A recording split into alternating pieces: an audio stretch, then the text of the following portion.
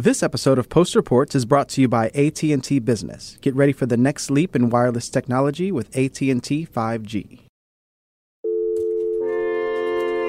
From the newsroom of The Washington Post. It's Robert Samuels from The Washington Post. Post, this is Sarah Kaplan. Hi, this is Elahe Azadi with The Washington Post. Hey. This is Post Reports. I'm Martine Powers. It's Friday, March 6th. Today, the fight for the soul of the two political parties and whether celebrity endorsements make a difference for presidential candidates. So I think what's been interesting about the Democratic primary process so far is it feels like there have been two very different narratives about the state of the Democratic Party. Because there is this one narrative where parties seem to be getting weaker generally. And then you have a president like President Trump, who is very much not of the establishment of the Republican Party. And you have a Bernie Sanders, who is also not of the establishment of the Democratic Party. And that's a sign that the party system is weakening. But then you have the results of Super Tuesday, where the most establishment candidate is the big winner. And I wonder what that says about how parties are doing right now. Well, it's a complicated question. I'm Dan Baltz. I cover politics for the Post and have done so for many years. We could start with the two people you mentioned first, President Trump. You know, one other thing I'll say, because he mentions the fact that I was at one point a Democrat. And Senator Sanders. I am an independent, and I have always run in Vermont as an independent. Neither of whom is a traditional member of the party whose nomination they're running for. While I caucus with the Democrats in the United States Senate. That's what I've been doing. President Trump was a Democrat for many years, later became a Republican to run for the presidency. Were you a Democrat at that point when you said that? Well, at one point I was a Democrat, and for a period of time. He might have run as an independent. And I think the fact that he ran as a Republican tells us something about the strength of political parties, but also the weakness of political parties. In New York City, everybody was a Democrat, practically. If you run for city council, if you run for political office, whoever wins the Democrat primary is automatically, there was almost no election because he had all the elements of somebody who, in a different day, would have said, I'm going to run as an independent. I have celebrity. I have everybody knows who I am. I don't have to, have anybody helping on that. I'm very, very wealthy, so I can fund my own campaign. I can do it the way I want to. I don't have positions that are rigidly Republican. I have views that cut across the spectrum. But I can't win if I run as an independent. There is no path for an independent. So on the one hand, it says there is a strength of political parties that people who aspire certainly to be president or to be senator or governor say the best path is to run within an established political party. The weakness of political parties is what Donald Trump showed. And that is that there is not a quote-unquote establishment that really has the ability to direct the traffic. Donald Trump came in, the Republican establishment was, alarmed to horrified that he was doing well. They talked about trying to do everything they could, but they couldn't do anything about it. He beat the establishment. We can't say at this point whether Bernie Sanders is going to be able to beat the Democratic establishment, but Vice President Biden winning big on Super Tuesday, one could say that is kind of the Democratic establishment fighting back in a way that the Republican establishment was not able to do, and I think that's a fair point. On the other hand, you could say that Biden's success on Super Tuesday had less to do with the Democratic establishment and more with the fact that there are, millions and millions of people who do not want Donald Trump to be president again, and they see in Biden a better opportunity to do that than they see in Senator Sanders. Dan has spent several decades writing and thinking about politics. And even though it feels like this current era is way outside the realm of the ordinary, Dan said that there have actually been other moments in the past where there was this huge divide within a political party. I mean, you could go back and, you could go back to 1964 and look at the rise of Barry Goldwater. Remind you that extremism in the defense of liberty is no vice. Threatening the Eastern establishment liberal wing of the Republican Party. Anyone who joins us in all sincerity, we welcome. Those two sides of the Republican Party were wholly different, and there were people on one side or the other who were not going to vote for the other person. Those who do not care for our cause, we don't expect to enter our ranks in any case. And Dan says that he's also seen the ebbs and flows in political parties, both in terms of their ideology and also in terms of how much power they have. You could look at the 1980 campaign, and a lot of people initially in that campaign thought Ronald Reagan was too far right. Now, Governor Reagan is running on a platform that calls for a constitutional amendment banning abortion. To be a viable candidate in the general election. That, I think, violates freedom of conscience as much as anything that I can think of. He proved the doubters wrong, both within the Republican Party and then in the general election. But nonetheless, you've had some of these ideological splits. But one thing that Dan points to as a major factor in how parties have lost their power and their influence is money. Money is a perennial issue in politics, and I think there is an element of the role of money and what we see as kind of the decline of political parties. There are a couple of things that have happened over the last, number of years.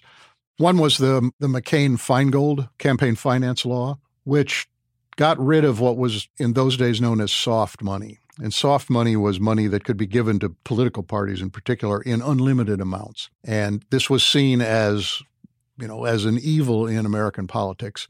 And there were efforts made through McCain-Feingold to put limits on that. That had a significant effect on the party's ability to be the kind of main fundraiser for political activity in campaigns.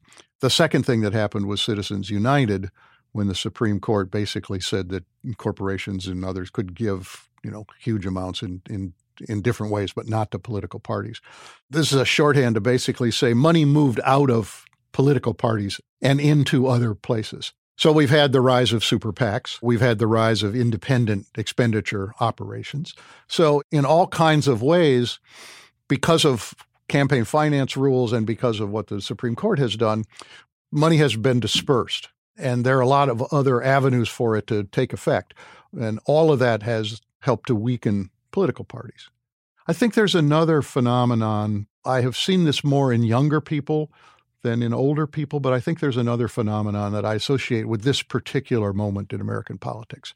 And that is that many younger people do not necessarily see political parties as the best vehicle for change. I think they see political parties as, as more status quo, as more establishment, quote unquote.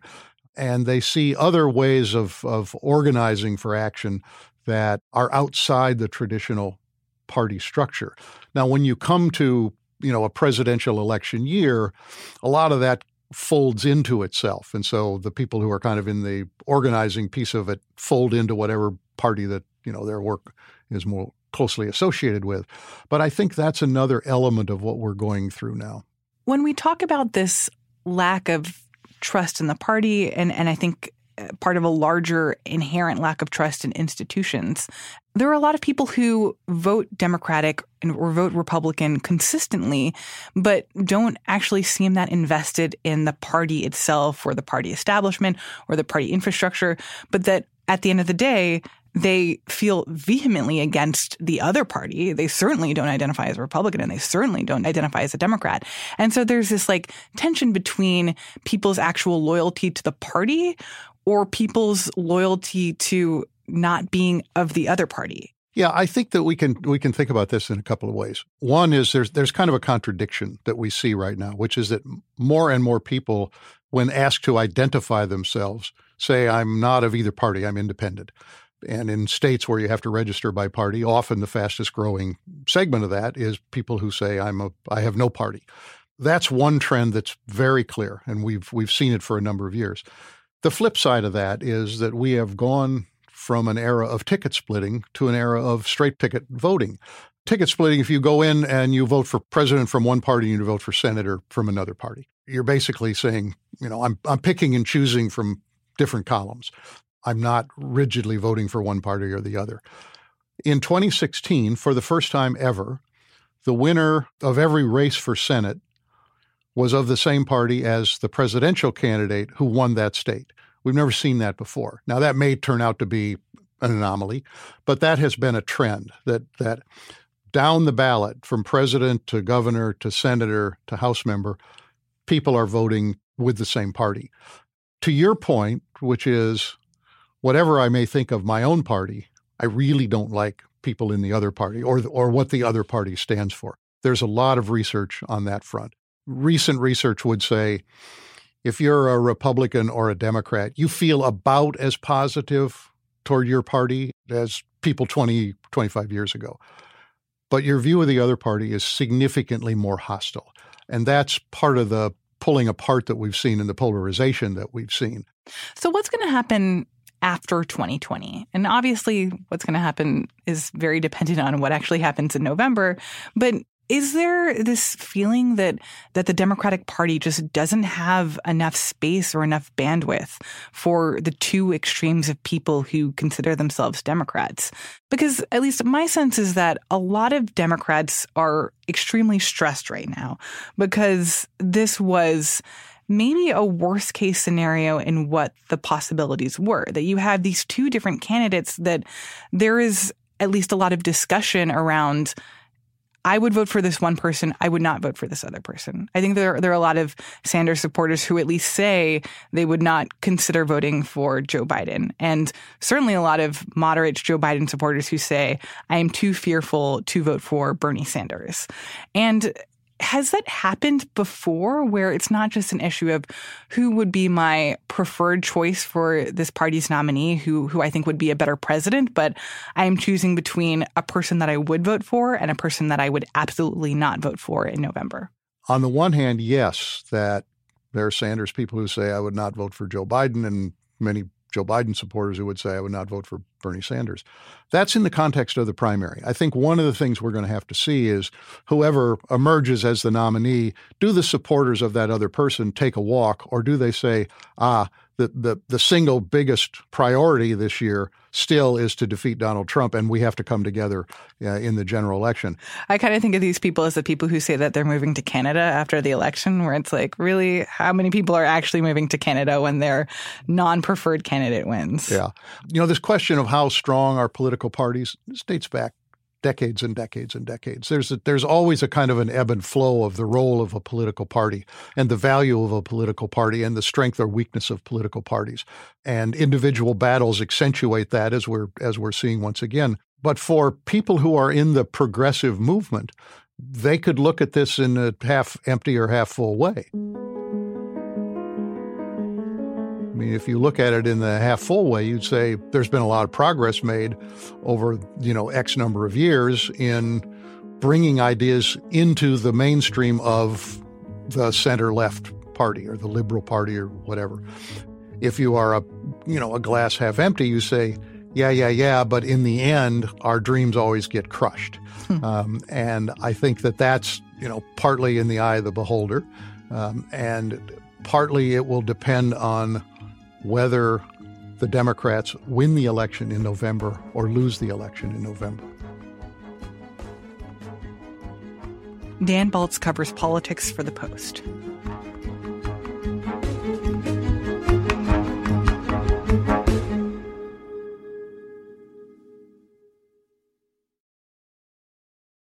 This episode of Post Reports is brought to you by AT&T Business.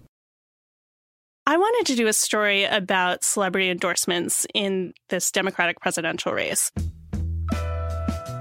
I'm Jada Yuan, and I write political features for The Washington Post. Pete Buttigieg had these sort of clean-cut, mostly white celebrities who you could imagine being in a glee club. Mandy Moore, everybody. You are friendly with Mayor Pete Buttigieg. I am. If you looked at Bernie Sanders supporters, they all sounded to me like the freaks you'd find in Freaks and Geeks. And I'm here because you're here. Because I feel...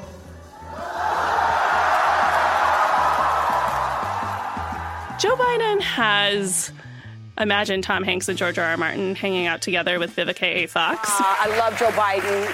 I'd love someone with experience and knowledge. Andrew Yang is out of the race, but his group of celebrities seemed like the actual cool kids in the high school who realized that there is life after high school. So it's people like Ken Jeong, and Dave Chappelle did more than I've seen pretty much any celebrity surrogate do for any candidate. Thank you for your support. For me and for Yang. Yes, indeed. All right.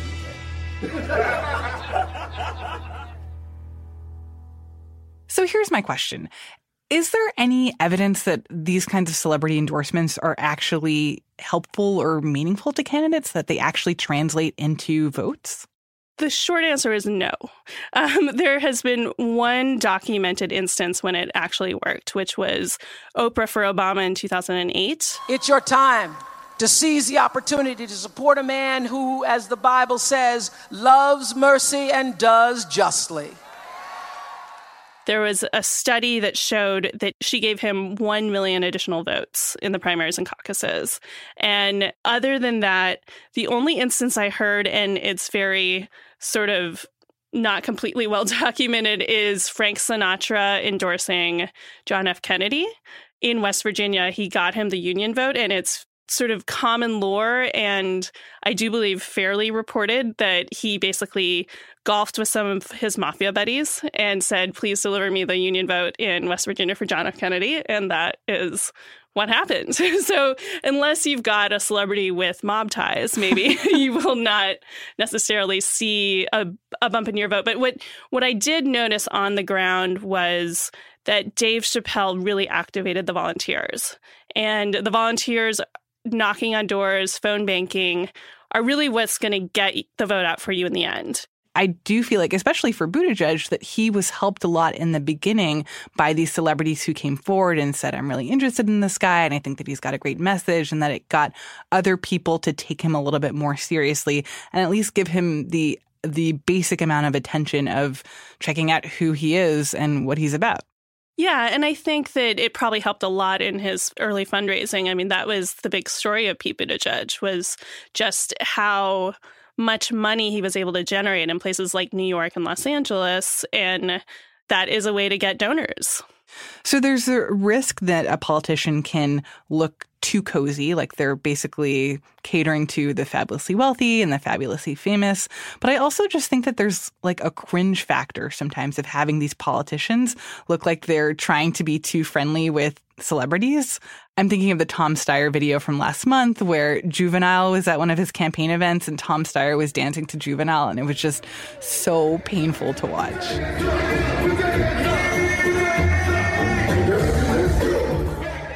Well, that's where the brand of the celebrity and the candidate don't really mesh. And also, I think it really depends on how well you're doing in the polls. So for him, dancing on the stage with the celebrity is just kind of a, look at me, I have a celebrity, like, pay attention to me.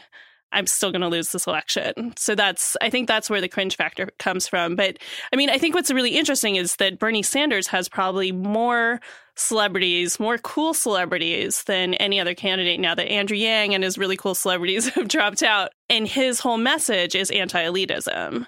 And yet he's just completely impervious to that. He can have as many celebrities pile on as possible, and it still works out for him. What I did hear from a GOP strategist was that basically for Democrats during the primary season, I mean, all of Hollywood is considered pretty liberal, and you can have celebrities pile on as much as you want during the primaries. But where it starts to hurt you is in a general election, especially when you're going up against someone like Donald Trump, who is appealing to blue-collar workers. And you have someone like Hillary Clinton in 2016 who's ending her campaign with, like, a giant concert with Lady Gaga and Bruce Springsteen. It creates that kind of dichotomy where it's like, she's got all these celebrities, look at me, I've got all these celebrities in my corner. Elitism going on, that, like, it's not a good look in the general election, especially against Donald Trump. Jada, thank you so much. You're welcome. Thanks for having me. Jada Yuan writes political features for The Post.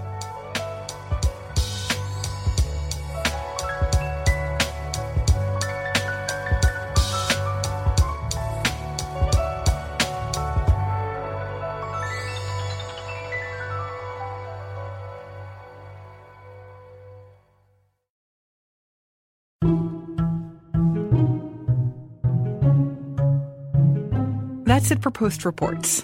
Thanks for listening. Our executive producer is Madalika Sikka. Our senior producer is Maggie Penman. Our producers are Alexis Diao, Rena Flores, Lena Mohammed, Jordan Marie Smith, Rennie Svirnovsky, and Ted Muldoon, who also wrote our theme music. The Post director of audio is Jess Stahl. I'm Martine Powers. We'll be back on Monday with more stories from the Washington Post.